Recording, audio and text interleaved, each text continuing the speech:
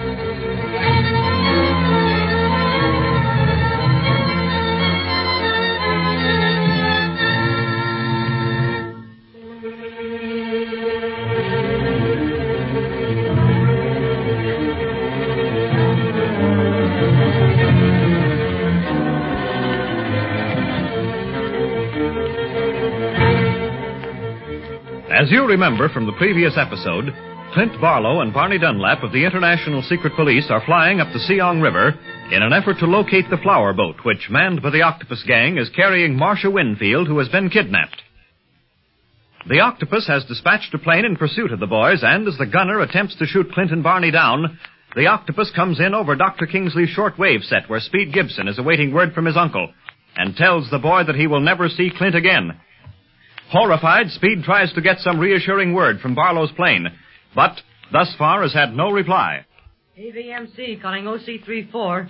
KVMC calling OC34. Come in, please, Clint and Barney. Oh, dear. What do we do, Speed? I don't know, Gene. They don't answer. I don't know what to do. Speed, with the Octopus tuning in as he did, do you think he might have somehow changed the wavelength? I don't see how it could, Dr. Kingsley. I haven't touched the dial since I was talking to Clint and Barney. I still can't figure out how that Octopus tuned in. But Clint told me that he's experimenting with high frequencies and knows more about radio than most experts. I wish we knew more about it so that we could talk to Clint and Barney.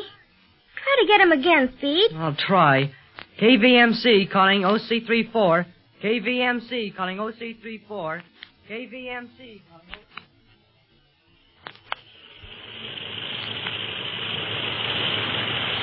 That guy's sticking closer than a brother, ain't he, Clint? Hey, Barney, I think that pursuit plane is gaining on us. Say, something's wrong, Clint. I switched on the reserve gas tank 5 minutes ago, and I'm not getting a thing. If you ask me, some of them bullets punctured our reserves, and the motor will conk out on us any minute. We'll have to do something quick then. Once our motor stalls, we'll have to concentrate on landing rather than on aerobatics to avoid his machine gun bullets. Only thing we have time for is a head-on trick. It's an old gag, but it usually fools them. Are you game? Go to it, fella. Better keep your fingers on the buckle of your safety belt, just in case anything goes wrong, so we can bail out. Okay. And if anything happens to you, give a shout and I'll take the stick. Okay, if I'm able to shout. Are you ready? You bet. Turn her over and let's head right back in the prop of that pursuit plane. If that don't make 'em duck, nothing ever will. Here goes.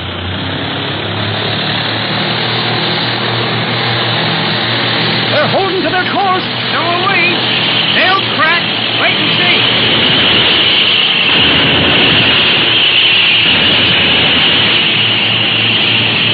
They'll crack if they don't shoot us out of the sky first. Go right on them, Barney.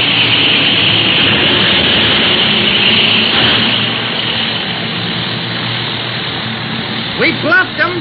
Didn't I tell you we would, fella? We bluffed them. Look at them die. And we only missed them by an eyelash. Another fraction of an inch, we would have locked propellers. And that would have been safer than running out of gas and have that guy follow us down with a load of machine gun bullets. Uh-oh. There she goes. Well, we did our business just in the nick of time, I'd say. Listen to the wind howling down the chimney, Grandma. Don't get so interested in listening to it that you forget how to make a dead stick landing. Spiral down, fella. Listen and pipe down while I try to raise speed again. Okay, I'm just trying to make the time pass quicker. Nothing more boring than a dead stick landing from 6,000 feet elevation. There's nothing to do but spiral. Go round and round and round. Will you pipe down? OC34 calling KVMC.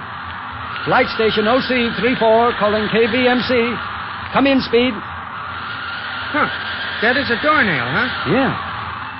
Hey, listen. The octopus signal. Let me get my direction finder on that guy. Keep quiet and listen. Couldn't find him with just one direction finder anyhow. Clint Barlow and Barney Dunlap. I am the octopus. Yeah, we know. Next he'll give us that song and dance about what he'll do to us if we don't lay off. Well, shut up and listen. Yes, Bob. You know I can hear every word you say. You can? How come? Can't we even make a forced landing without you listening in? I am sorry that you are making a forced landing. Yeah? Yes, I am sorry that you have anything to say about your landing. My plan was that you were to be shot down. Nice fella. If that's all you have to say, Octopus, might as well save your breath and tune out. We're doing very nicely in spite of your plans. You, perhaps. But what about your nephew? Huh? Speed? What do you mean? I have talked to him and Dr. Kingsley over the Dr. Shortwave set. I told Speed that he would never see you again. Why, you devil! You devilfish? You think you can always outwit me, Clint Barlow. But I always have the winning ace. Speed Gibson. If you dare do anything to Speed, The octopus dares anything. And now, may you have a most unhappy landing. Hey, keep him tuned in. Don't let him get away. Oh, don't talk like a donkey, Barney. We've got to land and see what's happened to Speed.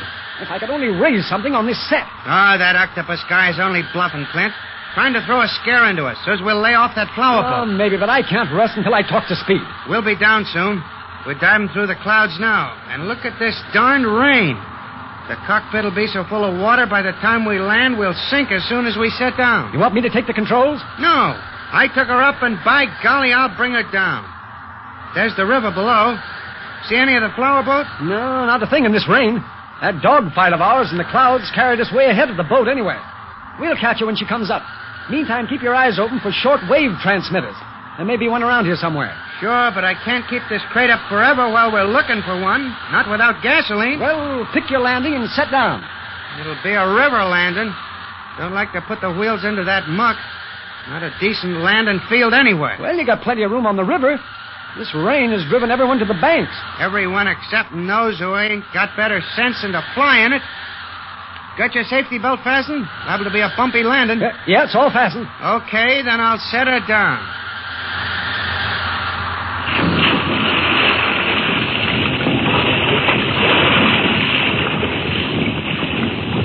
We certainly didn't waste any time getting down.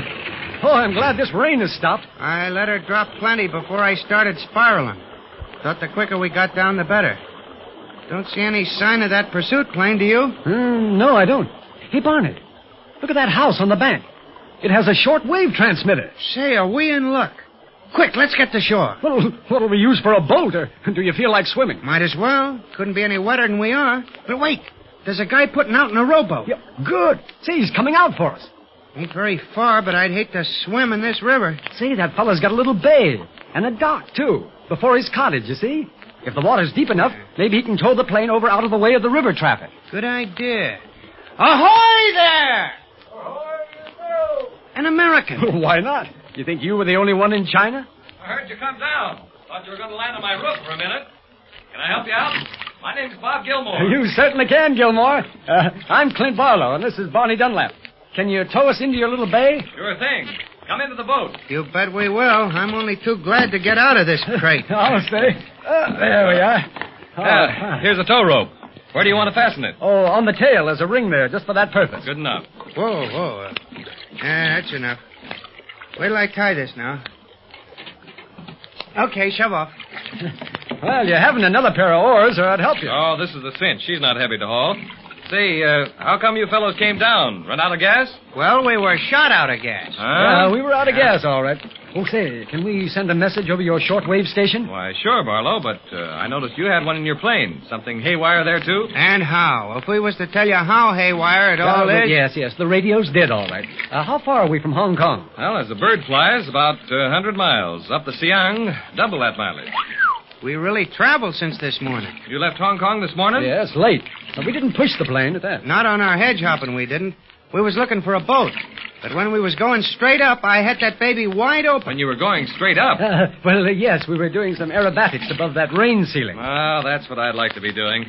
I tried to get a private pilot's license, but it didn't make the grade. Why not? Oh, lack of inherent flying ability, I guess. My instructor said I'd kill myself in a month if I went through with it. Oh, say, that's tough luck if you really like flying. I love it. But when I couldn't fly through the air, I talked into it. Hence the short-wave transmitter. It's a hobby of mine. Do you work at it? No, I'm an engineer by profession. Engineer. Say, did you ever hear... Well, never mind. Now, well, here we are at the riverbank. Now, come on. Climb out, Barney. I'm going to get at that set. Well, go ahead and help yourself, Barlow. I'll moor your plane so she won't drip. My station call is KOFF, 3320 kilocycles. She's all heated because I've just been transmitting. Oh, that's fine. Well, thanks a lot, Gilmore. Come on, Barney. Suffering wang-doodles. Every step I take, I sink up to my neck in mud. I ought to wring your neck. We're in the secret police, and that doesn't mean you should go around telling everything we do. Oh, Gilmore's a swell guy. Oh, you still have to learn how to keep your mouth shut. Here we are now. Come on. Scrape the mud off your feet. Yes, Mama. Now can I go inside, Mama? Come in or stay out for all I care. I want to get at that short wave set. Cozy shack Gilmore's got here. Clint Barlow calling KVMC. Speed, come in on KOFF. KVMC, come in on KOFF. Standing by for two-way. It'll take him some time to change over to this new station. Yeah. KVMC replying to KOFF. KVMC replying to KOFF. Come in, KVMC. It's Doc Kingsley. Oh, Doctor, let me speak to Speed. Great heavens, Clint, where are you? Speed's been desperate. He's gone to get help. Gone? Where? I told him not to leave you. I know. I tried to stop him, but he wouldn't listen. He wouldn't even tell me where he was going. All I know is your nephew has disappeared.